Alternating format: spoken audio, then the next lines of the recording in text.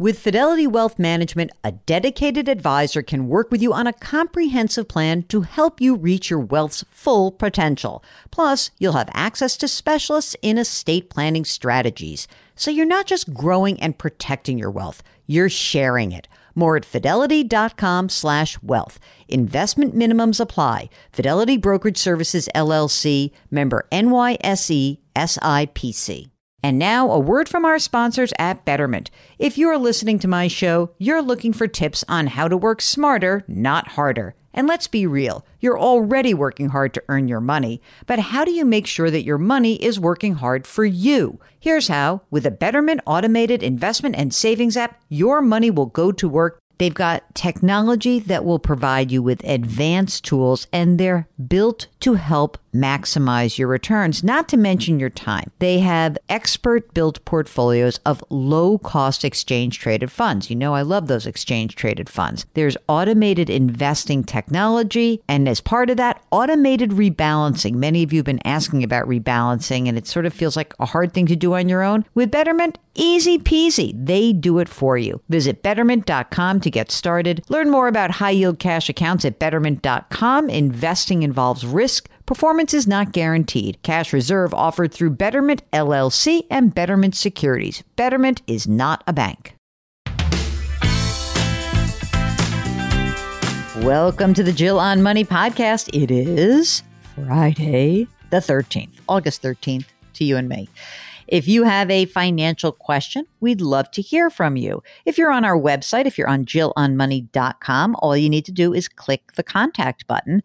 Don't forget, if you would like to come on the air and join us, then tell us that. We would really be so delighted to have you.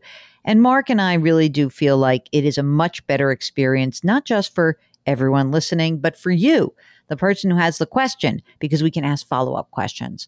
But that said, if you're just a little shy, it's okay. Send us your email. Let us know how we can help out. Sarah writes that she's a long-term fan of ours, and she's listened to our podcast, read books, and she's been following the advice. And she says, I would like your guidance for our older son who's just getting started on his money journey. He's 19 years old. He has his first part-time job. He's always been very good about saving money. He's not a big spender, but he struggles with keeping track of details. We've helped him set up direct deposit for his weekly paycheck, splitting the money between his checking and savings. We also helped him set up a Roth. That's so good. And he also is established automatic monthly contributions to the Roth. We believe the next steps are, 1, helping him find an easy way to keep track of his spending, savings, and investments. 2, helping him start his credit history. Do you have any recommendations? Oh, do we have recommendations? So the first thing is in terms of software or apps. I mean, number one, your bank may have a good app. It is true that many large financial institutions were late to that game, but they're really good now. So that's one thing to consider. Another is to do something like Mint. It's a very easy to use app. Or Clarity Money. These are very easy to use tools. So I think that's your next best thing. And in terms of starting a credit history, why don't you consider a secured credit card? A secured credit card kind of is like, it almost feels like a gift card. Like you prepay, you put money down on this card. It's in his name. Let's say you put $500 on it. Now he starts using it and the money gets pulled out automatically.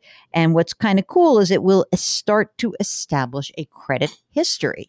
So I think that if you did that, that's kind of the path forward. And I don't know if he's going to be the kind of kid who goes to college or not, or if he's going to have any sort of installment loan, like an auto loan or a college loan. But that will also help establish a credit history. Anything that he does where he's on the hook for something will do the job, but you've got to just make all the payments automatic so he doesn't get, sidelined with the missteps and all that. Okay. Next. Oh boy. Steve's got a couple credit cards, 22 and 24% interest rates. Oh, they're paid off. Okay. I have 2 other credit cards with lower rates. I'm thinking of closing the one with a high interest rate. What should I do? Don't close it because closing it will negatively impact your credit score. It sucks, I know, but it does. So don't just close it out. Don't use that card anymore, ever. Just don't.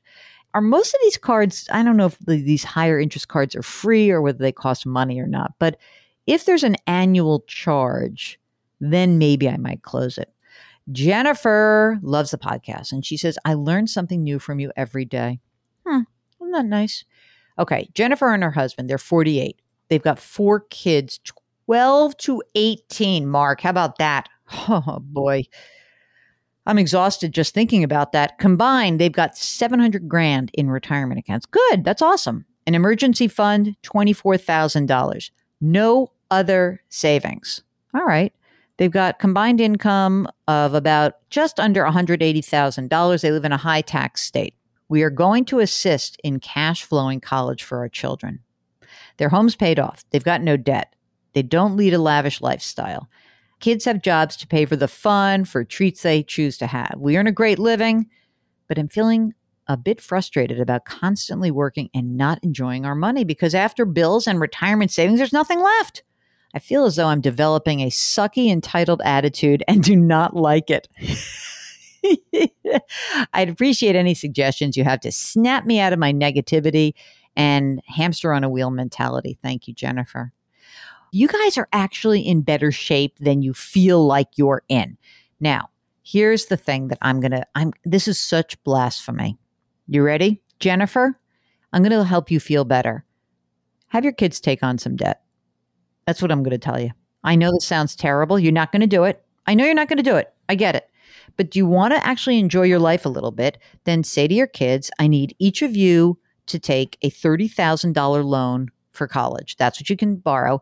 And I don't know where the kids are going. Like you're going to assist in cash flowing for college. How much are you going to assist? Because if you really start having all of that money that goes, to them, then you are going to keep feeling crappy.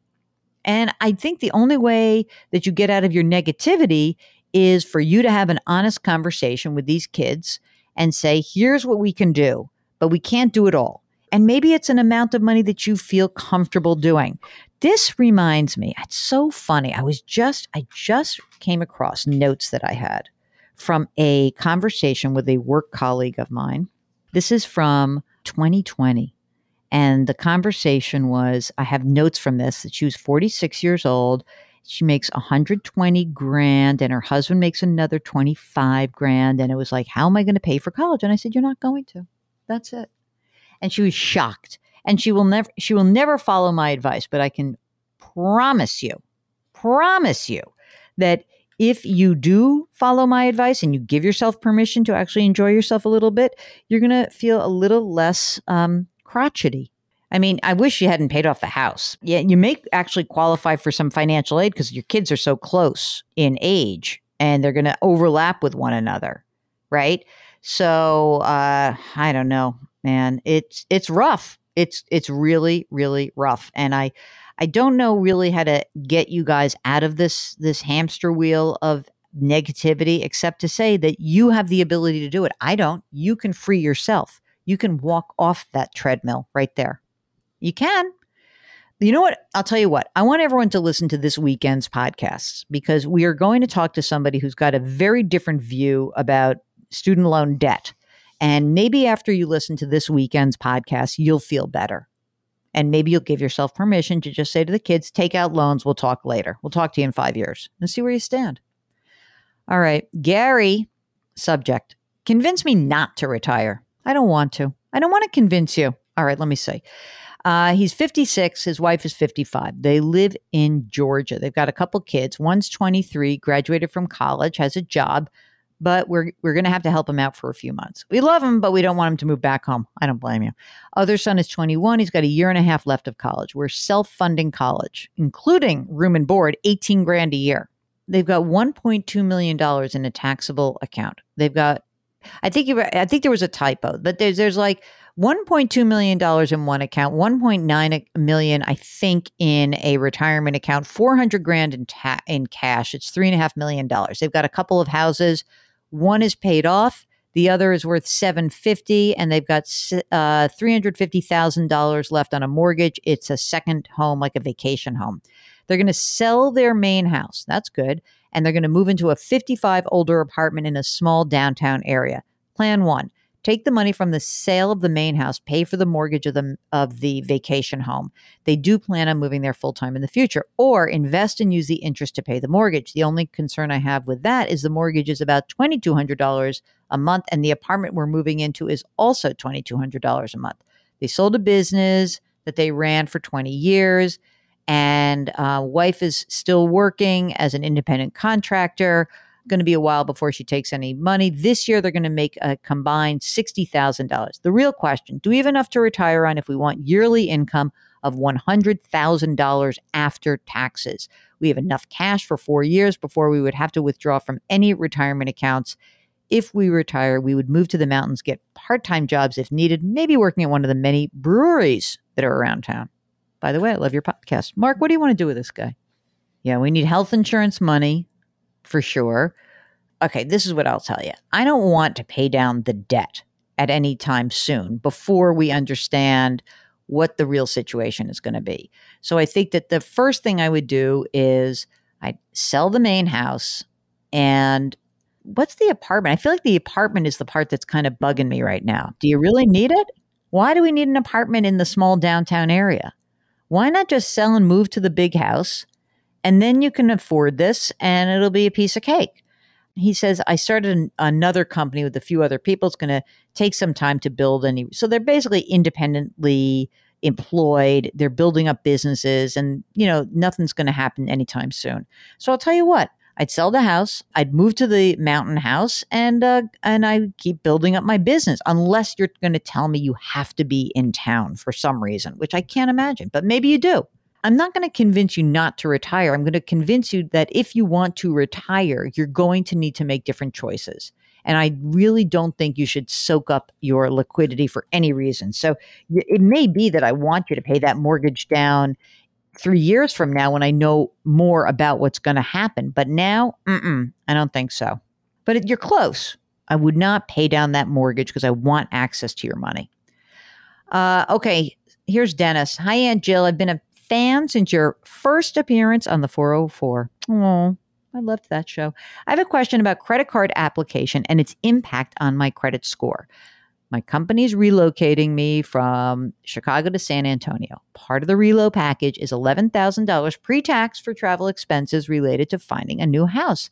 It got me thinking, maybe I could get a credit card with favorable points and mileage. My concern is this: how will the process of getting a new card impact my credit score as I pursue a new home purchase in the next couple of months? My credit score has hovered in the 800 range. Well, when you apply for new credit, you get a hard credit inquiry check, and it does negatively impact your credit score. So I wouldn't do anything like this. Cute idea, but I wouldn't do it. All right, that's it. That's the program. Friday the 13th. Be careful out there. Or maybe it's a lucky number for you. Mark, you like 13s, don't you? I'm number 8 also. You know that. You and I share that. Remember that and you know what's 13? Cadence 13. They distribute our podcast, and our music is composed by Joel Goodman. And he is Mark Talercia, the best executive producer in the world. As always, we would like to encourage you to send us your questions. If you're on the JillOnMoney.com website, hit the contact button and we will get it. And remember that we have a mantra here for the rest of the year. I don't know if I want to think of a new one every year, but at least for the rest of this year, it's grit, growth, grace, a little bit of gratitude. And don't forget to tune in this weekend. We're going to have a great conversation about higher education, college. Okay? So thanks for listening. We'll talk to you tomorrow.